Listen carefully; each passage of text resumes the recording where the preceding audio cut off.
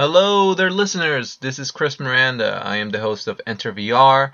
Today's podcast is going to be very special. I get to speak to Howard Rose, president and co-founder of First Hand Technology, a company that's been doing really cool things for many years with virtual reality in the realm of medicine. I think this conversation is going to be very compelling, very interesting, and just be forewarned, the audio quality is not the best. I ended up doing the interview in an office setting. Lesson learned. Don't forget, next time around, I have Howard around. We're just gonna do this thing inside virtual reality with amazing audio quality. But in the meantime, do please enjoy this show. The conversation is amazing, and I can't wait to have Howard back. So without further ado, let's get going with the show. Why don't you purify yourself in the waters of Lake Minnetonka?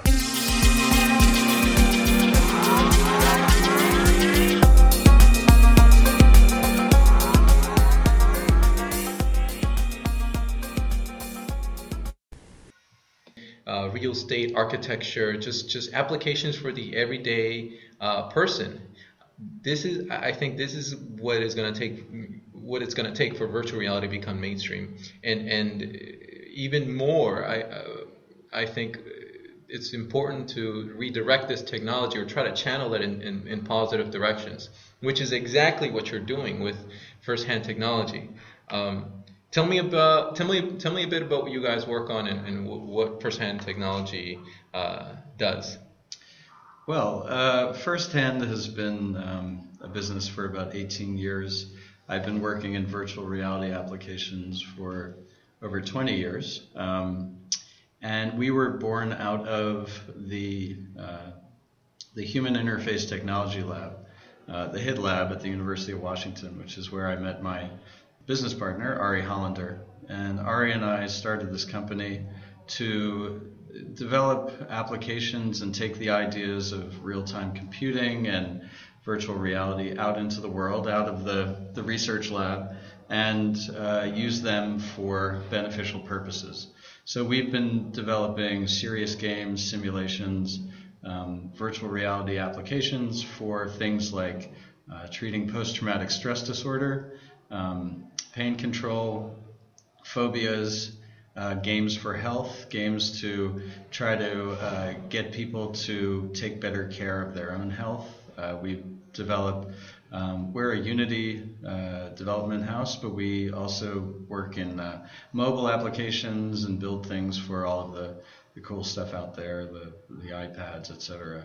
But the underlying sort of common element of what we do is that we try to do things that are beneficial. So we've been working in pain control for a long time, and that's been one of our main focuses.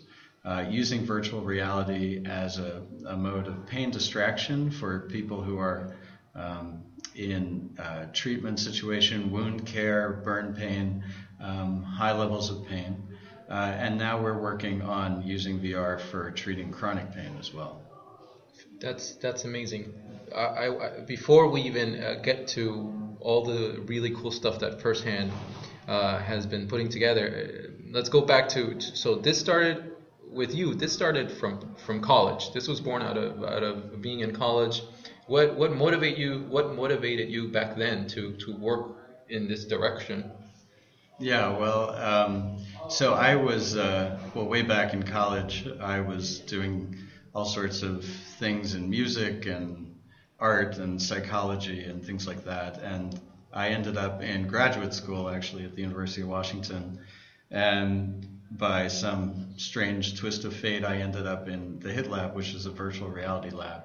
And I think what excites me about VR is that it's a place where you can very much from the ground up, you can create these open-ended. My background is actually in education, so I was thinking of educational applications where you can create open-ended sort of learning environments or places where you can experience things that you otherwise couldn't experience in a regular classroom. And at the HIT Lab, I worked at on a project called the Virtual Reality Roving Vehicle, the VRRV. And this was in the early 90s, and we took sort of state-of-the-art VR computers, which was a 386 with $100,000 worth of graphics processing and a 7-pound HMD. And we took them out into schools and we put them on little kids' heads. And and we wanted to give them a taste of what the quote future was going to be, and to ask these kids what they, what do you think VR is good for? And we gave them worlds that we had built, and we actually did a whole process of teaching kids to build virtual environments way back when.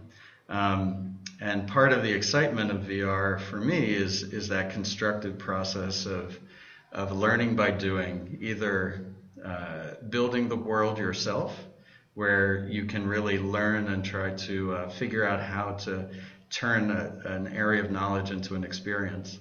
And I can talk to some examples of that, but or we created things. I did my graduate work in teaching Japanese. I built an environment called Zengo Sayu, which was teaching Japanese to people through the manipulation of objects, and it had some artificial intelligence in it. It had you could point at a virtual object and say, "What's that?" and it would tell you.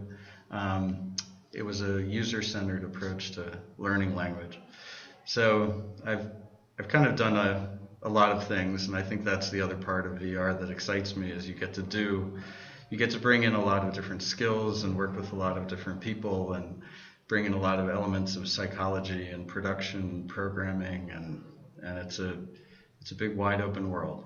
Yeah, it's I don't even know where to start. You drop so many interesting, fascinating just idea bombs on me that I'm trying to get my bearings, because, for example, you talked about education, and education is one of the things I'm very, very passionate about, and I look towards the future, especially with VR. Like, what will VR be able to bring to education?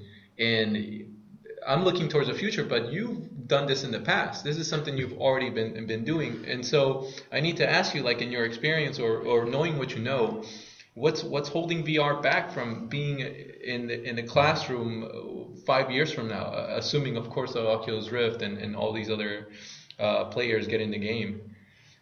Well, you mentioned the Rift, and we can talk more about that, and the equipment. I think the technology itself has been one of the limiting factors, the cost and the accessibility. Most of this, all of it, all of the virtual reality technology came out of the military. And as I mentioned, the 7-pound HMD, it was sized for people, for adults, for men with big, strong necks. And the affordances of the development systems were really for doing military simulations and not for doing other kinds of applications. So they were really good at explosions, but they weren't good at putting together, say, a virtual multiple choice test, or something like that. So the not that I want to do VR multiple choice tests, but the point is that the affordances of the technology were not geared towards education. At best, it was military simulations. But through many long years, and we've gone through many development platforms, and we've worked with lots of head-mounted displays and projection systems and all of that. I think what keeps me going is to see the potential. And as you mentioned, the Oculus and some of the recent develops have really accelerated that development dramatically, and we're very excited about that. We've been waiting around for a long time.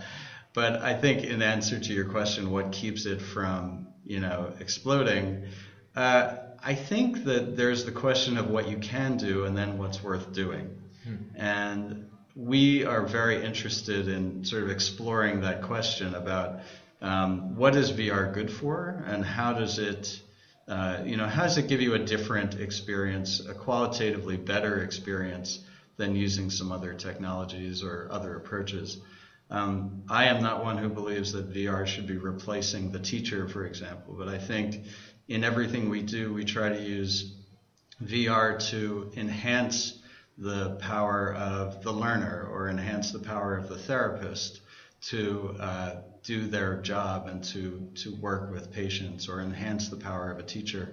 So I think VR in general works best when it is not trying to stand alone, because building an entire reality is very difficult.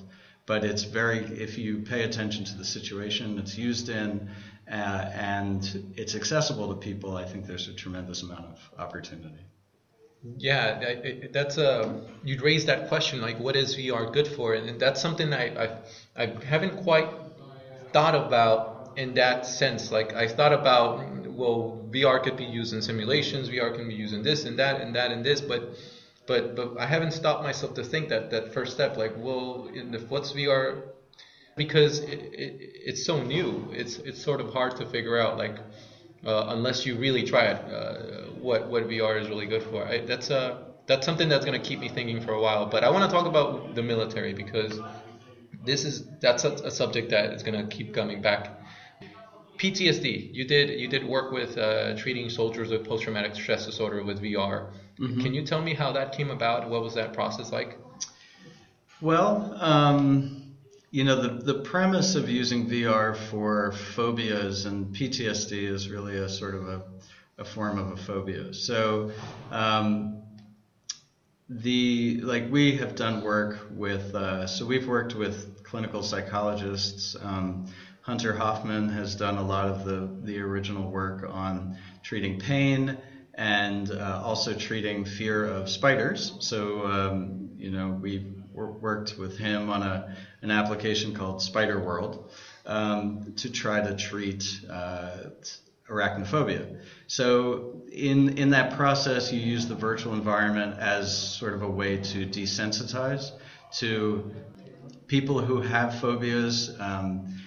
We found that if you put them into a virtual environment, it evokes the same type of fight or flight response that you get when they're encountering a real spider. So they sweat, they twitch, they have all of these sort of physiological responses evoked by a visual virtual spider. And you find that people are less reluctant to engage with a virtual spider than they are with a tarantula. So Spider World has really achieved some interesting results. Cured one woman in particular who we call Miss Muffet.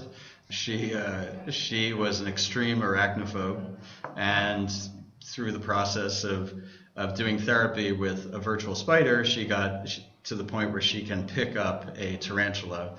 And, it really changed her life in terms of her ability to walk outside, walk in the grass, go camping, lead a much more normal existence. And leading from that research of exposure therapy to post-traumatic stress disorder, PTSD is, it's a very personal experience. So what we tried to do with VR, when you're talking about a spider, you've got a generic spider and you can make one spider and it pretty much works. But when you start trying to do work with post-traumatic stress disorder, what you really try to do is to create an environment where you're controlling the amount of stimulus for the patient, and the goal is not to flood them, not to overcome their senses and their fear so that they shut down. It's a tool for the therapist to administer just as much stress as the patient can take, just a little bit more than is comfortable. And so that work was done with Hunter Hoffman and some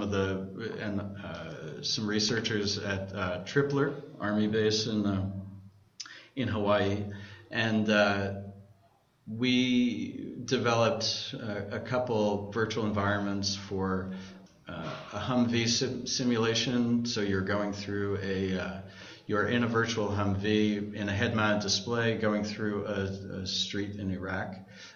And there are IEDs that blow up, there are attacks, there are stressors in the environment. There's things like there's a mosque and a call to prayer and some things that we worked with soldiers to figure out what those stressors are. And we built this environment so that the therapist takes the patient through and tries to get them to the point where they can recount their experience.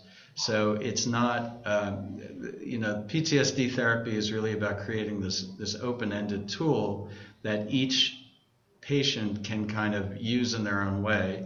The therapist is able to control that amount of stimulus, and then hopefully people find relief. That research is ongoing. We're not working with the DoD right now, but those projects have been through clinical trials. We also did a project with Tamar Weiss, who's a psychologist in Israel, working with civilians who experienced bus bombs, terrorist attacks. We've worked, there's a project for the World Trade Center that we did some work with, and using it for people who experienced that tragedy. So, in trying to develop, I guess the bigger question is how does VR play a role in therapy? I think that exposure therapy is clearly one way that we can do it. There's other people who've worked on fear of heights and fear of public speaking and things like that. So there's really quite a variety of opportunities out there. It truly is amazing to hear that for someone who isn't quite as immersed in VR as people like you and I are. I mean, I spend hours of my day just lurking and reading through forums and all sorts of places, trying to get as much information about VR as possible. And I can't but be surprised at how amazing that is, that ability to enable the human mind to heal itself from a phobia is amazing. And then you got PTSD, but let's go back to phobias. So what you're saying is, if you desensitize the person through virtual reality to seeing spiders in front of her, then eventually she when she sees a real one very, very far away down the line, she won't be as fearful. I mean, is that sort of the basic understanding of that, or? Right, and actually, it's amazing. But this woman, Miss Muffet, she would not go outside. She would go into the house and tape up the doors and windows. Wow. She was. This was a debilitating. It's not just I really don't like to be with a spider. It's like my life is completely dominated by a fear of spiders. Wow. And actually, the really interesting thing is she came to Hunter in the Hit Lab because she had seen a program on, this was way back, this was over 10 years ago, but seen a program on TV about treating fear of heights with virtual reality, and she thought, well, maybe these people can help me. So she actually sought out the treatment herself. And she has, she's been on quite a number of TV shows. As an example, she was on Alan Alda's, science show, and she's holding a tarantula. She's gotten to the point where she is, I would say, cured. Wow. And that's really amazing. Yeah, that's amazing. That is amazing. How have you guys, in terms of just phobia treatment, have you guys thought about bringing this to the masses through the Oculus Rift, or because how would this work? Let's say I have a phobia, and do I need to go seek a therapist, and then that therapist will be like, hey, there's this app that First Hand is working on here, let me give you a Rift? Or would this be something that will someday be on the open market, and just anybody can just pull it down from the whatever store and use it? Yeah, that's a great question, and it's sort of a big I'd say there's two schools of thought there. There is definitely a group of people who believe that you can do what I would just generally term as, therapy in a box. You can make an application, build the AI, and build enough, functionality there that somebody could take it and, help themselves. I think it's my opinion is that in some cases that's a question of extent. How extensive is your phobia? But in general, I think that the way I look at it is, optimally, what you'd have is the therapist working with a patient to treat phobias, because I think that there's a lot of skill and knowledge and just sort of other intangibles that you get from being with a therapist. And I don't look at machines as I think machines are great helpers. I don't think they're at their best when they're trying to replace people. So, but I think that the amazing thing about humans is we're very adaptable and clever creatures, right? So we can, we've learned from crummy textbooks for eons here, right? So there's been bad educational materials, but we find some way to get what we need out of them. And that's just one example, but I think that there may be some people who can take a simulation of Humvee and going through a city and use it to desensitize themselves. But I think what you find is that so that's a good example. If you compare VR to a movie, I think clearly there's a lot of soldiers who suffer from PTSD, or other people who suffer from PTSD, and if it was just a matter of watching a scary movie or watching a war movie, and that was how you were going to cure yourself, then a lot more people would be curing themselves that way, right? So there is something about the interaction. I think that this goes back to the nature of why VR works differently than movies in terms of therapy. So if you put someone into a virtual environment, as I said before, you evoke this fight or flight response. The more that we can immerse them in the environment, the more intense the experience, right? And so in terms of PTSD, we're trying to take them back to a place where they are very vulnerable. And PTSD is usually thought of as emanating from a single experience. Now, when you've been in Iraq for a year and you've had sort of multiple traumas and stuff, that can get more complicated. But if you think of somebody who's been in a hostage situation or domestic violence or something, there's usually a core experience, and you're trying to take them back. What you find when you do this therapy in real life is that people don't want to engage with the thing that is most fearful for them. Or they will engage with it somewhat, but it'll be a very dispassionate engagement. So, yeah, this is what happened to me, this is what happened, da-da-da-da, and then my buddy got killed. So what is amazing about VR is that it kind of breaks through that. People engage with it at a very different level. And I think that maybe in the future, I'm not one to say never, maybe in the future we will figure this out and we'll be able to create virtual therapists. There are people who are working on virtual therapists right now. But, I think that taking people to that really vulnerable place, they need support, they need, that's what humans are good at. Yeah, it's indulge me and follow me down the rabbit hole for a sec, because there will be a point at which people will, and there's already. I was listening to NPR Science Friday, and a while ago, and science has discovered a way or a methodology through which eventually they'll be able to go inside your memory bank and just delete your memories. And one day, who knows, we'll live in a world where we will be able to delete our own memories a la carte. What's the difference between, I mean, what would be the value between just deleting my memory of that experience versus confronting it with VR and going through therapy? Because my take is you wanna bring them back to being vulnerable, because that's how they confront those experiences. That's how they heal.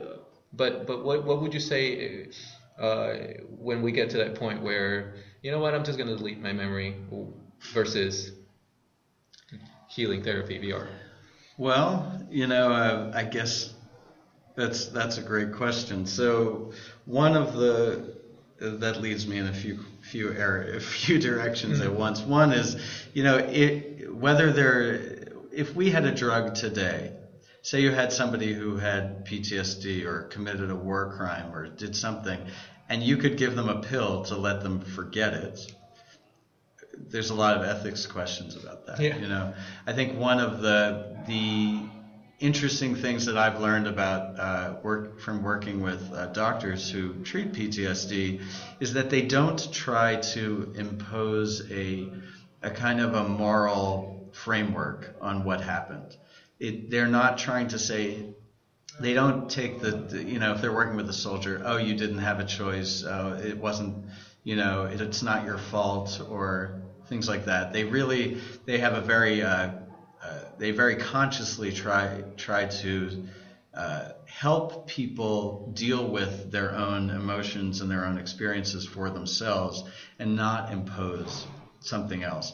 And I think we don't necessarily need a pill. If you're familiar with the research by people like Elizabeth Loftus, who have looked at the malleability of memory and how memories can be restructured.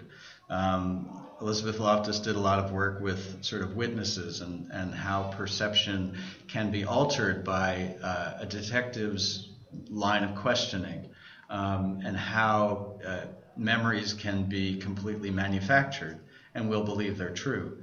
So, we don't have to go to a pharmaceutical solution there. We have the ability to alter people's memories of past experience, because our memory is pretty fallible. I think the bigger question kind of for today is how you take these technologies and use them for good. We are not there to try to erase, I don't have the moral standing to try to erase somebody's guilt about what happened to them in participating in something. But I think that also is the role of the therapist, to try to help people navigate that, and we're dealing with more and more trauma, both from people who've experienced, violence, or people who've experienced natural disasters. You think of all of the people who experienced the tsunami or the earthquakes and these various experiences. They have stress, they have fear, they have, and how do you try to move them forward from where they are right now? Yeah, it's crazy. Well, let's go deeper down the rabbit hole now that we're here. You spoke about the desensitization through VR. For example, the story Miss Muffet, and how the more spiders she saw, the less scared she was of them. Could this same desensitization, my pronunciation is off, could this be used in a negative direction? For example, the military creating war simulators that are more and more real, and all of a sudden you're creating a race of super soldiers who are not scared of anything because they've seen it all in VR. Is this possible? Could this be taken in this direction? People are working on it. I think that to leave the moral judgment aside, just in terms of what I know is going on, in terms of research, people are very, there's a researcher named Jane Gackenbach who did who had a finding that gamers were less susceptible to PTSD. So gamers, war vets who were gamers, her interest is sort of lucid dreaming and some other interesting areas. But she was doing this work and she found out that people who were gamers had more control of their dreams, and they were actually also less, say, susceptible to PTSD. And then people now are really working on this idea of inoculation. How do you, after the fact, you can try to repair people with VR or with therapy or something, but if we can inoculate people and give people coping strategies, then we will reduce the stress on the front end. So I do believe that it's really good for us to think about how we build resilience with virtual reality. It does lead to questions. I do think that the idea that we can make people sort of mindless killing machines is hopefully not a reality, or if so, it's a very, very long way off. But I think that in terms of what the technology can really achieve without a lot of hype, what we're able to do in terms of simulating a reality or simulating an experience, I think that it is interesting to ask these questions. How can we make people more resilient? Mm-hmm. And I think another positive end of that we work on is in dealing with chronic pain. Mm-hmm.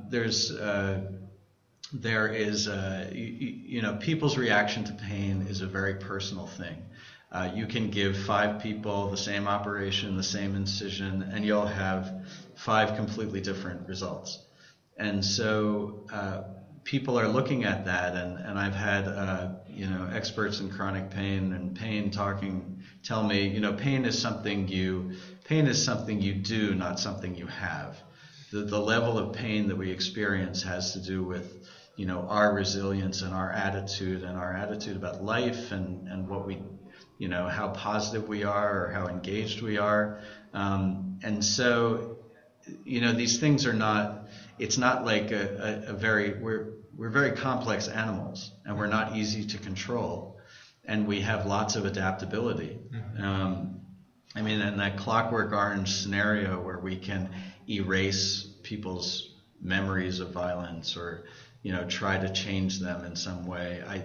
I think that, I do hope that is the realm of science fiction.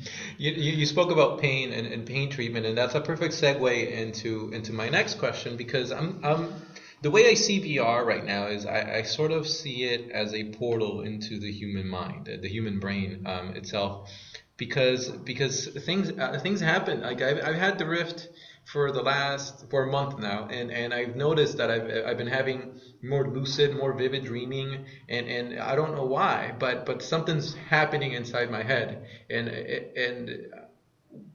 do you have an idea, or are you aware of any research that is strapping people to EEG brainwave sensors while they're inside the Rift experiencing dread halls or some insanely horrifying experience, or just whatever? Like, what's happening inside the brain while I'm inside VR? Is there anybody doing that or work done? Well, you mentioned the Rift. The Rift is a fairly new invention. We've been working with other helmets, and I think the issues are the same. I don't think. I think that the premise of virtual reality is that it is a psychophysical experience. This whole concept of immersion and proprioceptive senses, and that we feel as if we're transported from here to someplace else. And I think that that just to kind of try to tease this out, there are our experience of reality is only approximated by this technology, right? So VR works because it, in some senses, is able to fool our our eyes and it fools our senses. Mm-hmm. So the degree to which it fools our senses is the degree to which we fall into that virtual space. So,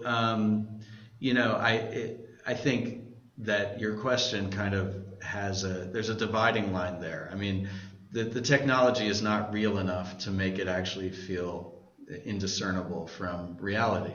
And so we do have artifacts from the technology itself.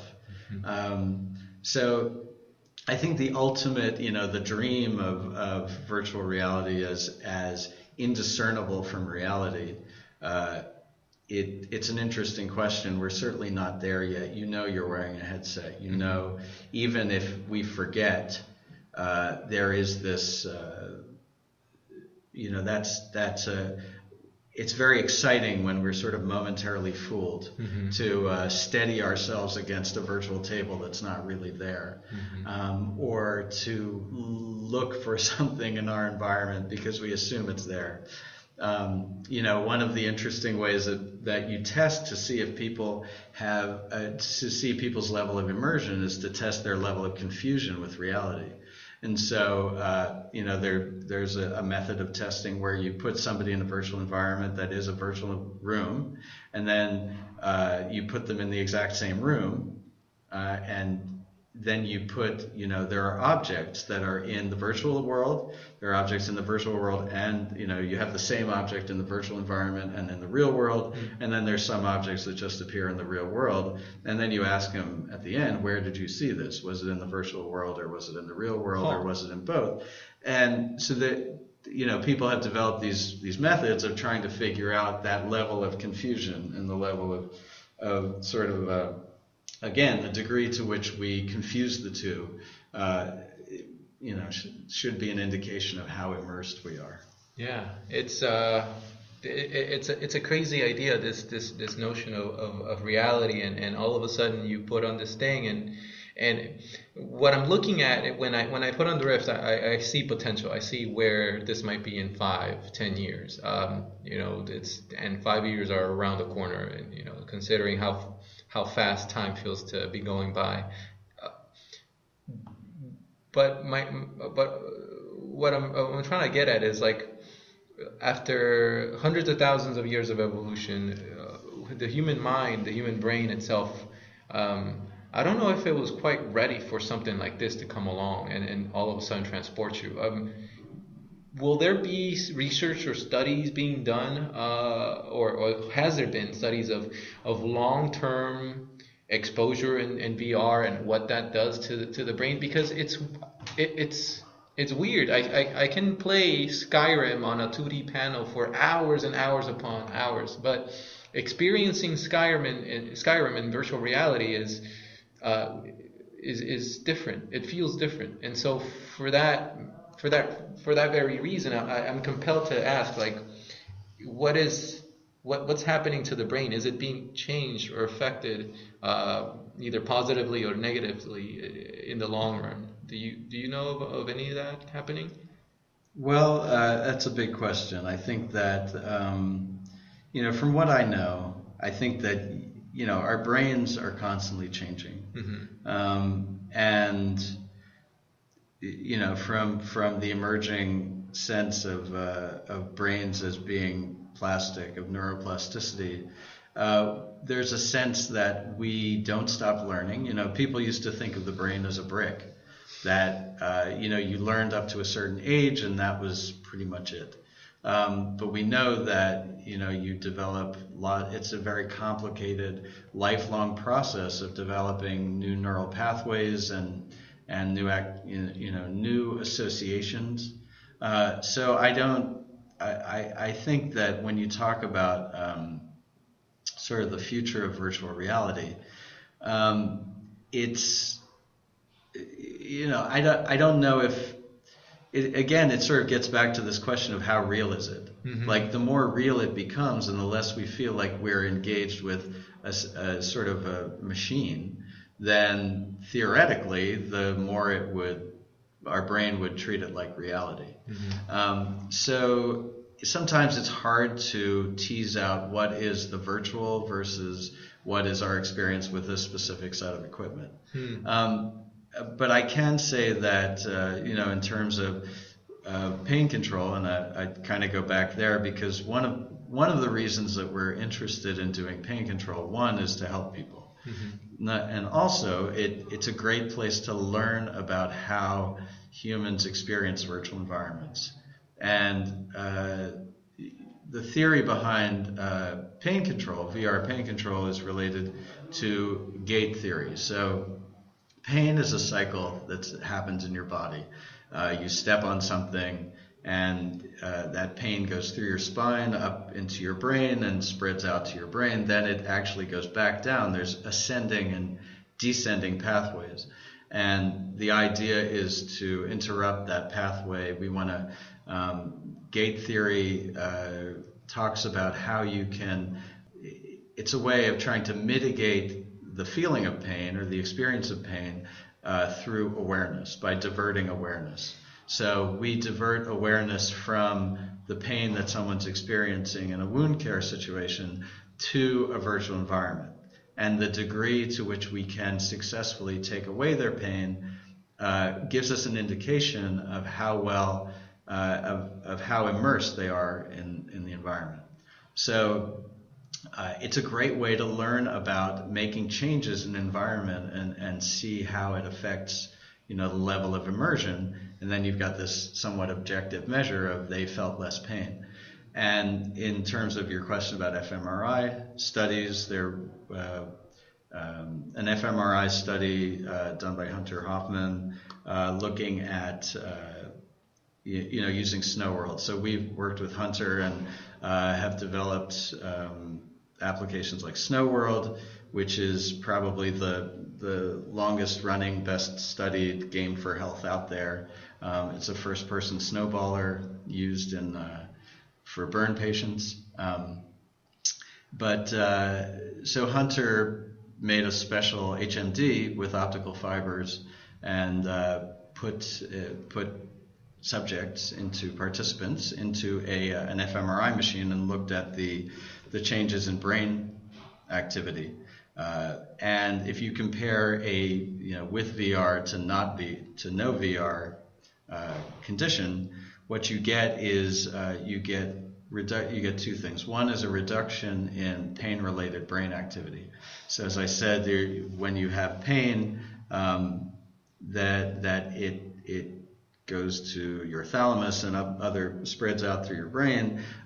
You can see that those areas are far less active, and then you see activation in other areas about cognition, associated with cognition, frontal lobe, and other parts of your brain. So you get a really good, tangible indication that the VR is doing something. Now, in terms of do they really feel like, they feel like they are in SnowWorld, but I think they know that SnowWorld is not real. And so there's the question of, there's two questions. One is the question of how good your technology is, and then there's the question of what is the environment. And if you take someone into a fantasy game and they feel immersed in it, they're still going to know they're in a fantasy game. If you take them into sort of an America's Army situation, that game is designed to give you a feeling of combat. So, it's a very complex situation, set of conditions. You've got technology and then you've got content. But I guess to round it out, your question about, research, people are looking at sort of the experience in lots of different ways and trying to deconstruct it, both in terms of the physiological response and then the psychological engagement. Yeah, I want to go to the SnowWorld because that was something I was looking at your website and I ran into the video where the soldier was being treated for burn wounds and he was using SnowWorld. And by the way, if you're listening, you should check out firsthand firsthand.technologies.com, or is it? We're firsthand.com. Firsthand.com. There's this video linked to NBC where there's a soldier named Sam, and Sam had a bomb explode while he was in Iraq, and he had burns all over his body, and they were using Snow World, this VR interactive experience to help treat his wounds by distracting his brain from the pain that he was going through. Is that basically what gate theory is? Like, if I could use an analogy, which is going to be a horrible analogy, by the way, it's kind of like a computer. Like you have a computer with a 2 gig memory, right? The RAM, and then the brain is that memory, and so it can only process so much at one time, and so what you do is you come in and you drop someone in Snow World, and so you give them all the stimulation, all these things happening, and so the brain sort of just forgets or just doesn't pick up what's happening to them. Like, that's amazing, because that is a fine analogy. It is exactly what's happening, that your brain only has a certain amount of processing power, and you want to absorb that as much as you can to take it away from pain. And so there's less there to focus and concentrate on the pain.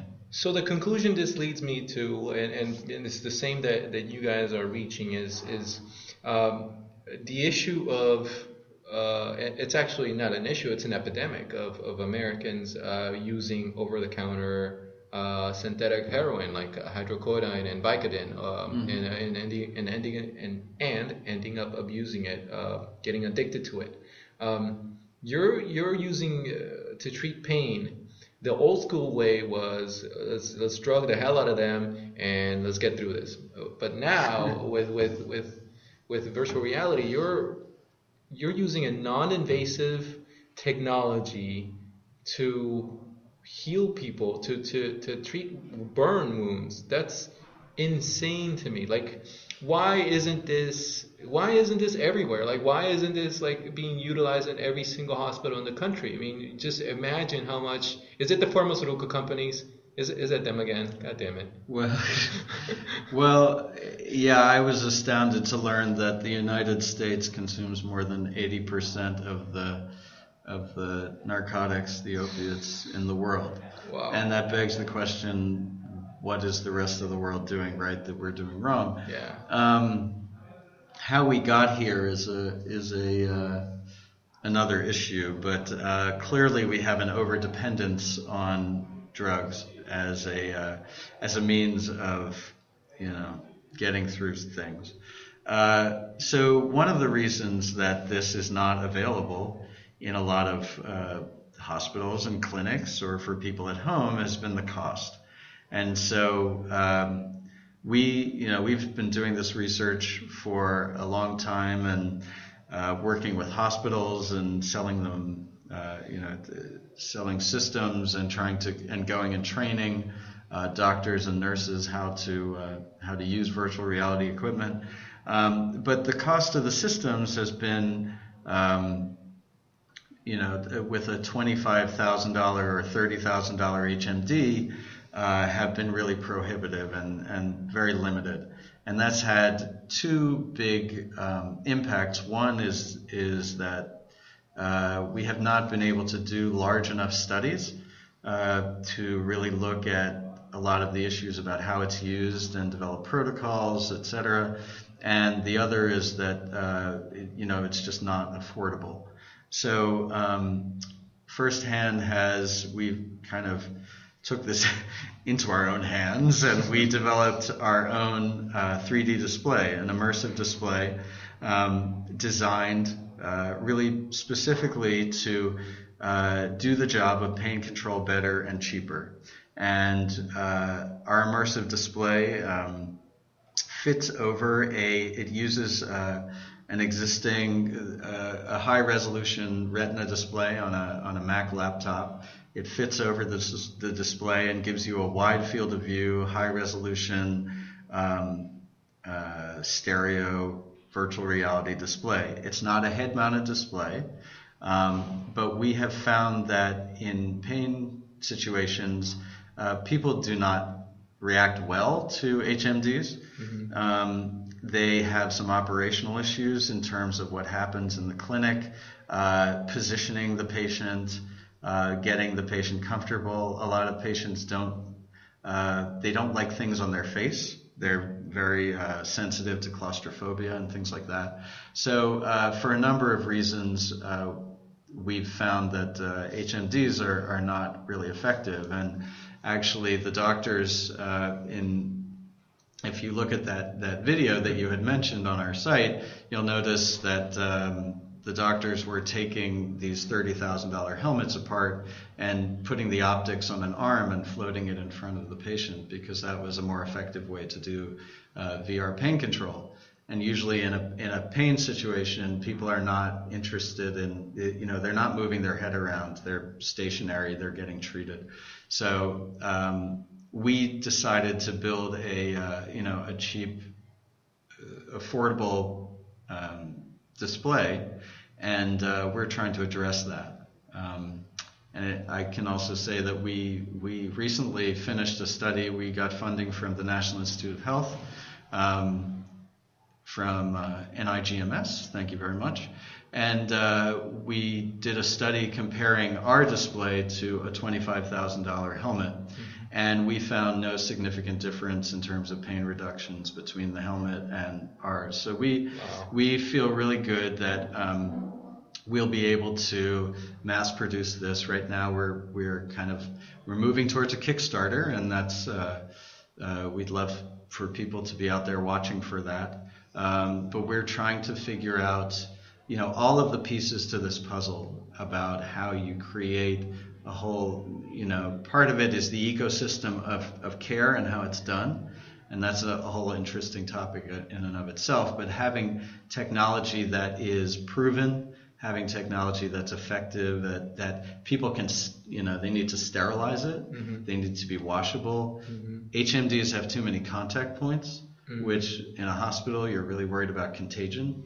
So there's all of these pieces to the puzzle that have to be together in order for something to succeed. Yeah. And opiates and opioids and narcotics, medication, there's very clear protocols about what the dose is, and they weigh you and they know exactly what you should have, and they who gets to decide who gets what drug.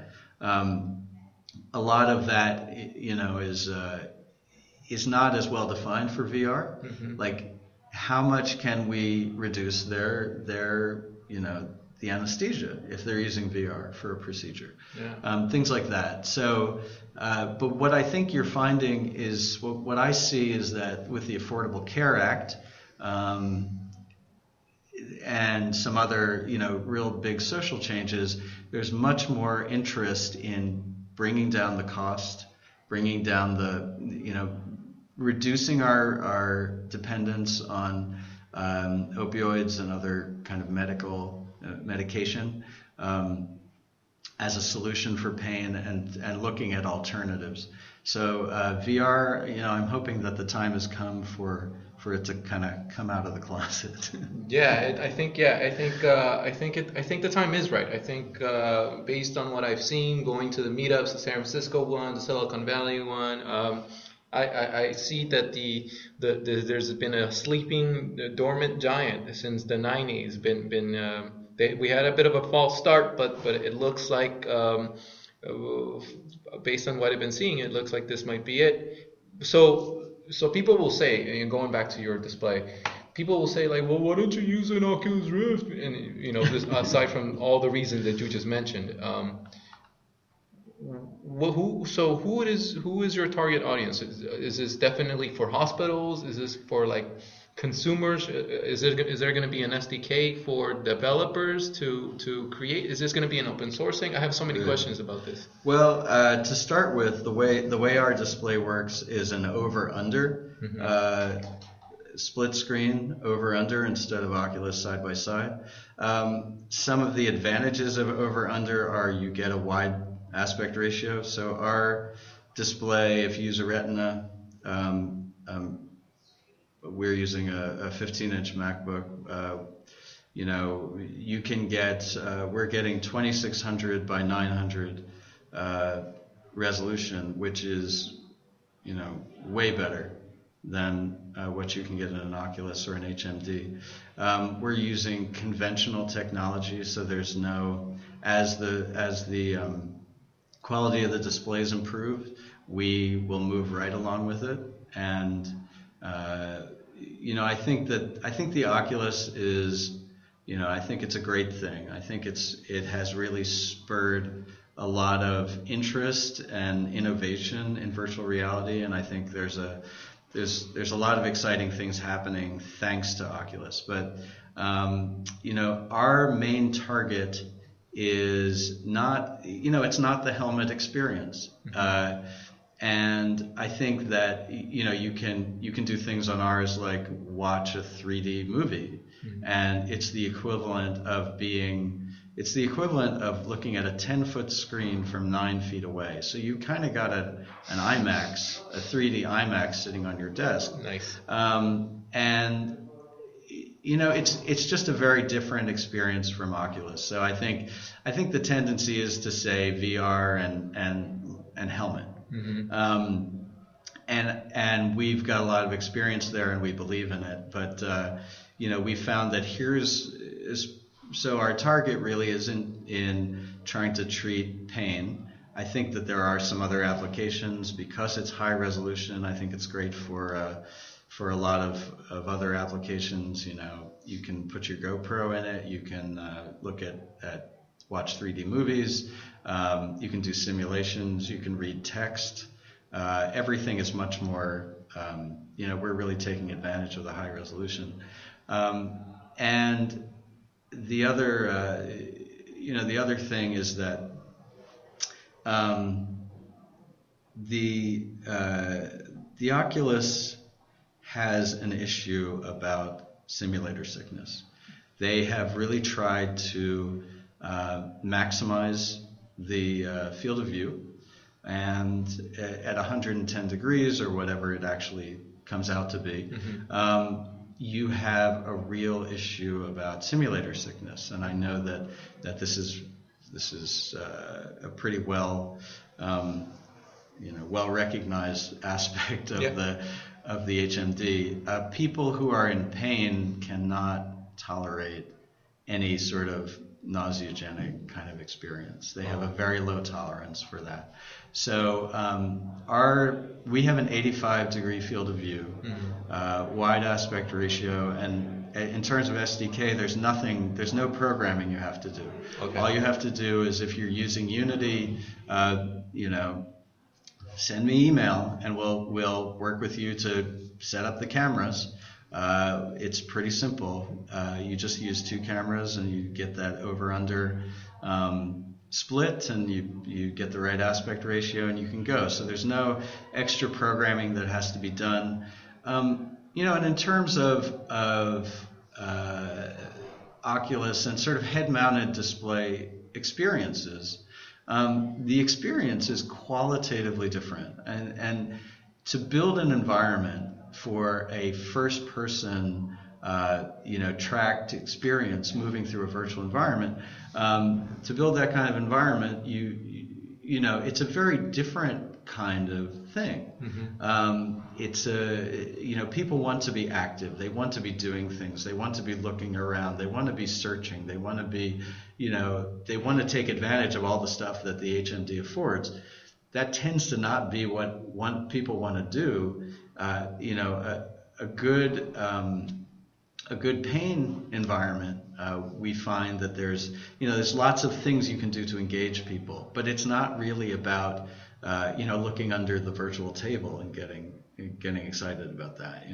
So it's we want to try to reach out to developers, and definitely shout out to say, if you're interested in working in this world, building applications, or maybe you've got an application already that you think would be good for helping people, deal with pain, relaxation, things that are engaging.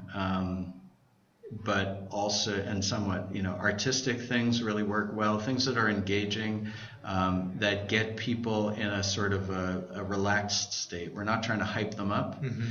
We're trying to engage them at the same time as we're relaxing them, which is kind of a different thing than most games go for, right?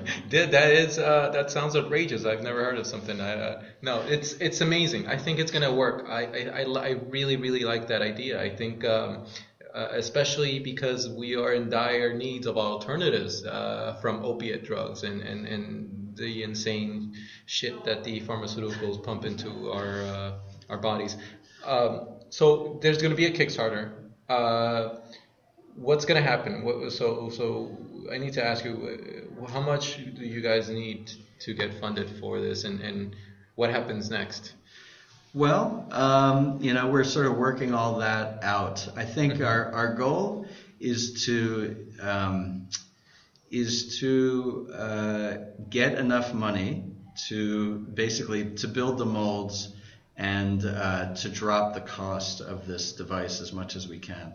We know that if we can do different molding processes, give you different different sizes of runs and all sorts of issues about that. But so our ability to raise money will basically impact the end cost of the device. Our goal is to try to make it as cheap as possible, because you take somebody who's dealing with chronic pain who has a disability, and they've got chronic pain. We know that they just they can't afford very much. So the Kickstarter is focused on developing that infrastructure, building the molds, getting some. We'd like to get people out there. We're going to have some incentives that people can get the device, and they can, if they're developers, they can develop for it. If they're people at home, we have this idea about getting people involved. Regular people out there involved in helping us move the research forward. So it's sort of like crowd-funded research. We're going to, if we can get people out there who are dealing with chronic pain or pain at home, then we can get them involved in the network. We can send them things, and they can try, send them virtual worlds or games or try out different things, and they can give us feedback on it and say, this is working, this is not working.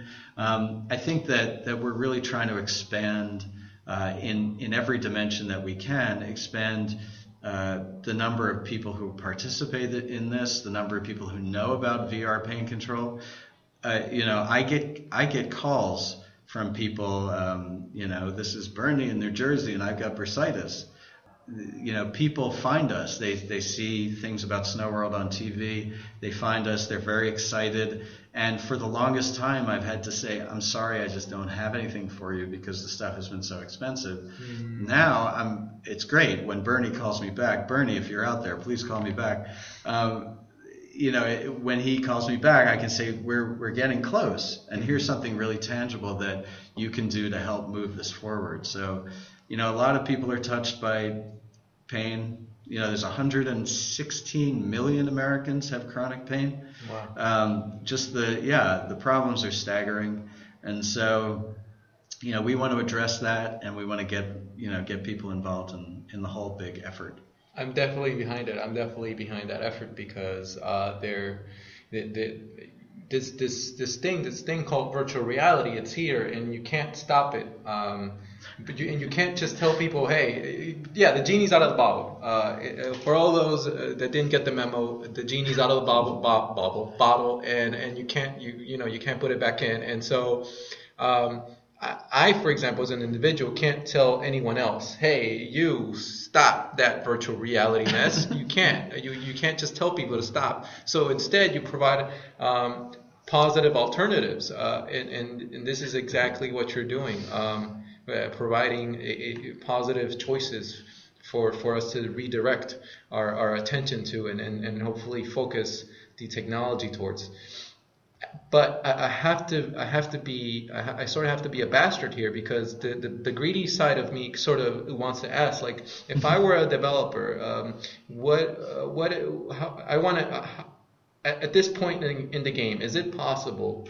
Do you see a possibility for me to make a living developing for this particular thing? Is there a way to get a big company's attention, or the government's attention about the research, or something like this? I'm trying to figure out a way that we can just organize like a massive. Here comes the naiveness in me. The massive tweet.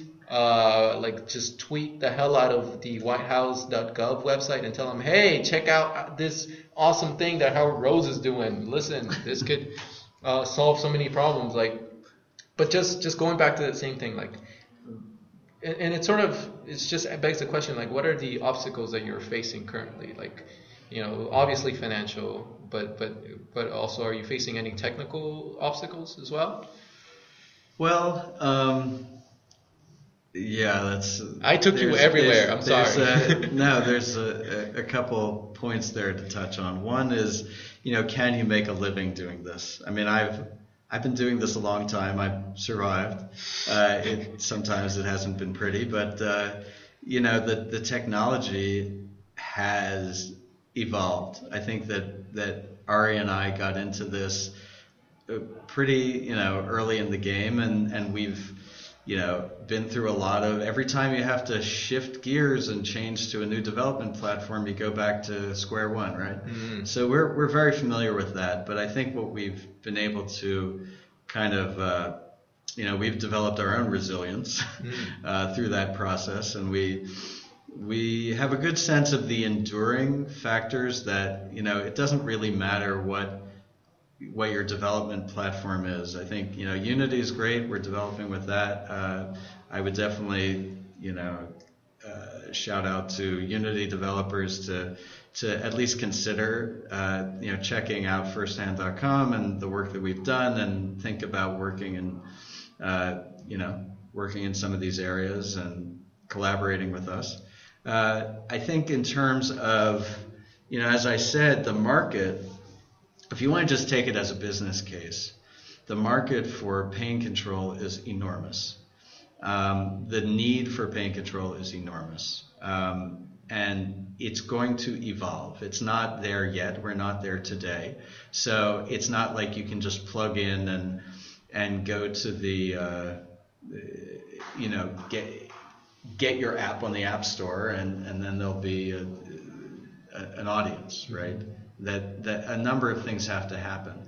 But I think that's true no matter which area of virtual reality you're looking at. I mean, there are places there are businesses, there are markets where it is more established than others. Clearly, the interest in the Oculus Rift has developed a lot of traction around games. And I think there's lots of people in the research world who are looking at the Oculus as a good alternative for doing work in, phobias, pain, neuroscience, lots of different places. And so I think that we are in a very exciting time in terms of the pain market, and I guess in general, serious games. Everyone in your listening audience is probably very aware that games have eclipsed music and movies as in terms of revenues and sort of economic activity. This is how we spend our time. So to me, it's not a question of are these things going to come. I think it's a question of how soon and how good they are when they get here. If you look at a lot of Exer games, for example, they have not lived up to the hype. There are some that are doing better than others, but there are some interesting studies out there that show that a lot of what is out there as an exercise game is not really going to give you some really substantive cardio exercise. Yeah. You're not going to get the health benefits. So I think that overall, you look at the Oculus. we definitely think it's a great addition, but it's a big social experiment. Yeah. You know, if you look back at the history of 3D in the 50s, there was a lot of excitement about 3D movies, and there were people making 3D cameras with film, and all of that. And what I think is really cool about the Oculus is that it evolved out of the Kickstarter community. It evolved out of people like looking at it and saying, now's the time. And I think that it's interesting to look at, like, so a lot of the people who, you know, in the 20s and 30s age range, whatever, who contributed to it, they grew up with sort of visions of virtual reality in movies, and sort of the dream was there before their eyes. Mm-hmm. And then I think people stepped into it, and they stepped up, and people like Carmack and others kind of, they got behind it, and so people sort of rallied and said, hey, maybe this is it, and went for the dream. Mm-hmm. I think that they do have, you know, they're smart people, and they're going to come up with something that is pretty interesting. Is it going to be the panacea? I don't know. I've been in this industry a long time. I've heard it a lot. I've heard the next best thing, you know, is right around the corner, and it never quite materializes. So I do wish them well, but, you know, I think at the same time, there's this, in the context of this bigger social experiment we're doing about who's going to be using the Oculus, for example. I think that the gamers who are really excited and hyped about it, and are willing to get over that initial sim sickness, mm-hmm. and just get to the point where they're going to enjoy it, they're going to be having one experience. When you give that to my mother, or you give that to somebody who's not a gamer, who doesn't have that intrinsic motivation, they got to be motivated by something else. Mm-hmm. And I think that, you know, getting back to that statistic about games have eclipsed you know, other kinds of entertainment, I think I have heard it said more than once that serious games have the potential to eclipse entertainment games by a similar magnitude, because you think about uses in health, you think about school, you think about all of the other parts of our life that are not sort of recreational. Mm-hmm. There's tremendous opportunity, mm-hmm. and you're going to see it moving towards there, but I think it's a gradual evolution. And the social experiment that I talked about an Oculus is really, I hope that it has a good, you know, I hope that when it actually comes out as a commercial product, it's good and people have a good experience, because a negative experience will just kind of set the whole thing back. I think that's a very good assessment. And, you know, coming from a gamer myself, being a gamer myself, and just as a consumer as well, like every console generation, I've been playing video games since the Super Nintendo, and so from the Super Nintendo to the Nintendo 64, there was an obvious difference between the Super Nintendo and the Nintendo 64. You had 3D graphics, and then you went from Nintendo 64 to PlayStation 2 or GameCube, and the graphics got prettier, and then you get to PS3 and now the new generation. But what's happening is every generation, console generation that's been going on, that, you know, for gamers, I feel like we're seeing just more of the same, except just prettier and with more horsepower, which isn't necessarily a bad thing in and out of itself. But I think since it's 2013, why do we not have Tron yet? Like that's the thing to me. Like, why? And so every time there's a new peripheral or new console coming out, I ask myself, like, what are you showing me that I haven't seen before? And you know, a lot of gamers like myself are seeing the Oculus and they're realizing, like, this is something I've never seen before, and this is for $300. This is going to be a compelling experience. But going back to what you said about, like, how do we bring virtual reality to everyone? Because gaming isn't going to speak to everyone. Like my dad, you know, how do I get my dad to embrace virtual reality? Pornography. Boom, bam, instant winner. Like that's how that speaks to him. Like, you know, and then my grandma suffers from chronic pain, and boom, we can hook her up with some of your virtual reality software. Like this is the verge of something really crazy, because right now, when in its infancy, we can decide like this isn't just for gamers, and this is for everyone, and especially being here working amongst like a bunch of startup companies that are doing a lot of apps and stuff. A lot of analysts are saying nowadays like the market is saturated. There's nowhere to go. Like you try to make an app and you try to survive in the app store, you're competing with hundreds of thousands of people. But when I see VR, I'm seeing like, hey, listen, there's only 350 demos out there and not many games. The door is wide open. Like I go back again to the same thing. Like, how does a developer make money? There's 116 million people with pain, like what you said. There is profit potential everywhere, and it's all a matter of crossing my fingers that Oculus pulls it off. I'm hopeful, but Sony's also noticing this, and Sony's about to get in this thing. In January, they're announcing their own HMD, and then there's this really cool startup in Germany called Duravis, and they're creating this thing where you can use your smartphone as your virtual reality device on the go. It's crazy. It really is. And so, for you personally, like, are you hopeful for this time around? Are you? I noticed there is a bit of skepticism, but like, is this it for you, or not yet? No, I would say, of course, yeah, I'm very hopeful. I think, going back to where you were talking about, this evolution of game consoles and realism, and it's interesting to go back to Spider-World, that the virtual environment that Miss Muffet used was on it was on Silicon Graphics machines. It was low res. It was the cheesiest looking spider. If you looked at it now, you'd go, "Oh my God, it's primitive," but it worked.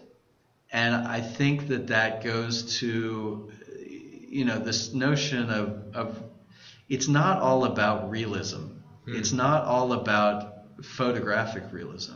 I just think about, the cartoons. Look at The Simpsons. It's not photorealistic, but we like it because it's funny. Yeah. Right? So you look at Angry Birds, very different model, not photorealistic at all, but a big hit. So, in that world, it's about gameplay and all of that, and the dynamic and kind of getting all the nuances right.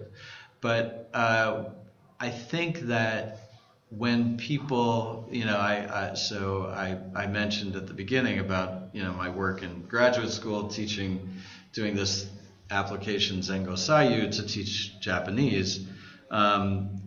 It was not a literal experience. It was not like, if I said to people, I'm building a virtual environment to teach Japanese, people would go, "Oh, you're recreating the Tokyo subway, or you're doing some sort of recreation of something real in the real world."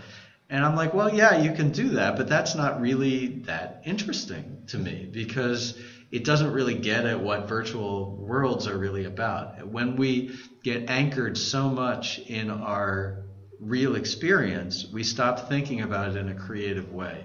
We stop, we limit the possibilities. And the Zengo Sayu was a very sort of, it was a game about, playing with building blocks basically, and it was a game with two players, and you place objects around in the virtual environment, and then you talk to each other about trying to get, like, I do a little formation of my blocks, and I try to get you to do exactly the same thing, and it's mitigated by virtual reality, and it's got some intelligence and all of those other things.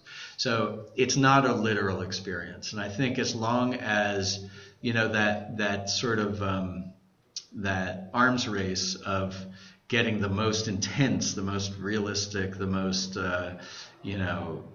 making that explosion look as realistic as possible, that's sort of a no-win game to me. I mean, I think we become anesthetized to that stuff in movies anyway. I mean, look at what happens in a movie. It's just a bigger and a bigger explosion. It doesn't make for a better movie. Yeah.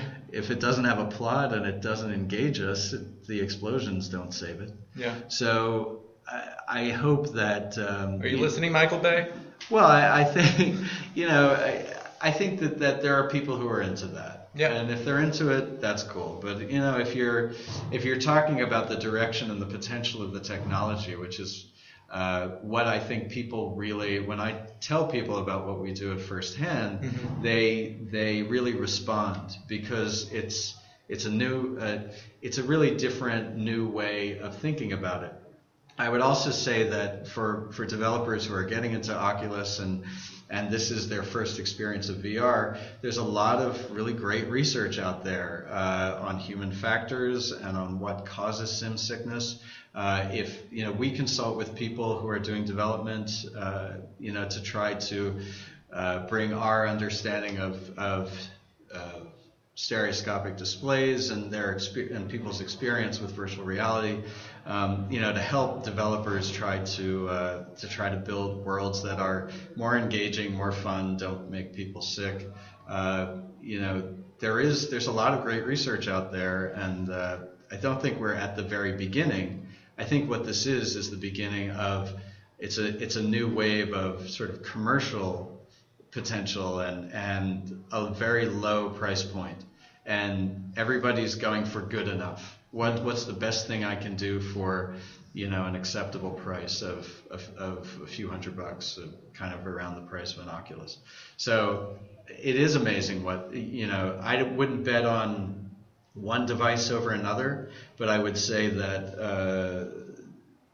we're going to see a flood of devices, and the degree to which all of us can be successful at building a really good ecosystem, that's going to really determine how effective the whole VR revolution is in the future. Yeah, the future is very exciting. And with that, Howard Rose, I don't know if we can take you. I don't know if I can take you deeper into the rabbit hole. You're such a good sport. Thanks so much for coming along on this crazy ride. Do you have anything left buzzing in the back of your head that you want to let out before we start closing things off? Yeah, so one other area that we're working on is using VR for chronic pain, and we're working with Dr. Diane Grimala, who is at Simon Fraser up in Vancouver, Canada. And we're working with her on developing applications for building resilience and teaching mindfulness. So you can't distract somebody 24/7 with VR, but you use VR as a medium to try to hook people. So you use VR with biosensors and try to give people a sense of what's happening inside their body. We're sort of externalizing the internal state. And so they can see their heart rate translated into the sounds and the fog in the world and things. We're also using, Diane is putting people on treadmills and doing walking meditations, and we've got some other applications about trying to teach them other forms of mindfulness to get in touch with the pain in their body and to develop some resilience to it. So chronic pain is a really exciting area for a lot of future research. It's a very complicated sort of psychophysical thing, but it's a really great place to start doing work because there's 116 million Americans afflicted with chronic pain. Yeah. Wow. That's crazy. I think the whole chronic pain is definitely something that is worth working towards. Should I talk about Attack of the S Mutants? Let's get in there. Okay, I'll do it. So we also created a game and a game-based museum exhibit actually called Attack of the S Mutants. This was a project funded by the National Institute of Health, and we were looking at how effective games are at changing kids' self-care about their teeth. So can we use a game to get kids to brush their teeth better? And what we found was that, by engaging them in why they brush their teeth. So Attack of the S Mutans it's kind of a multi-level thing. We did it on a big screen, big stereoscopic multiplayer game done in a museum. And it introduces kids to the whole sort of scientific process of what is happening on their teeth. Their teeth are made of crystals.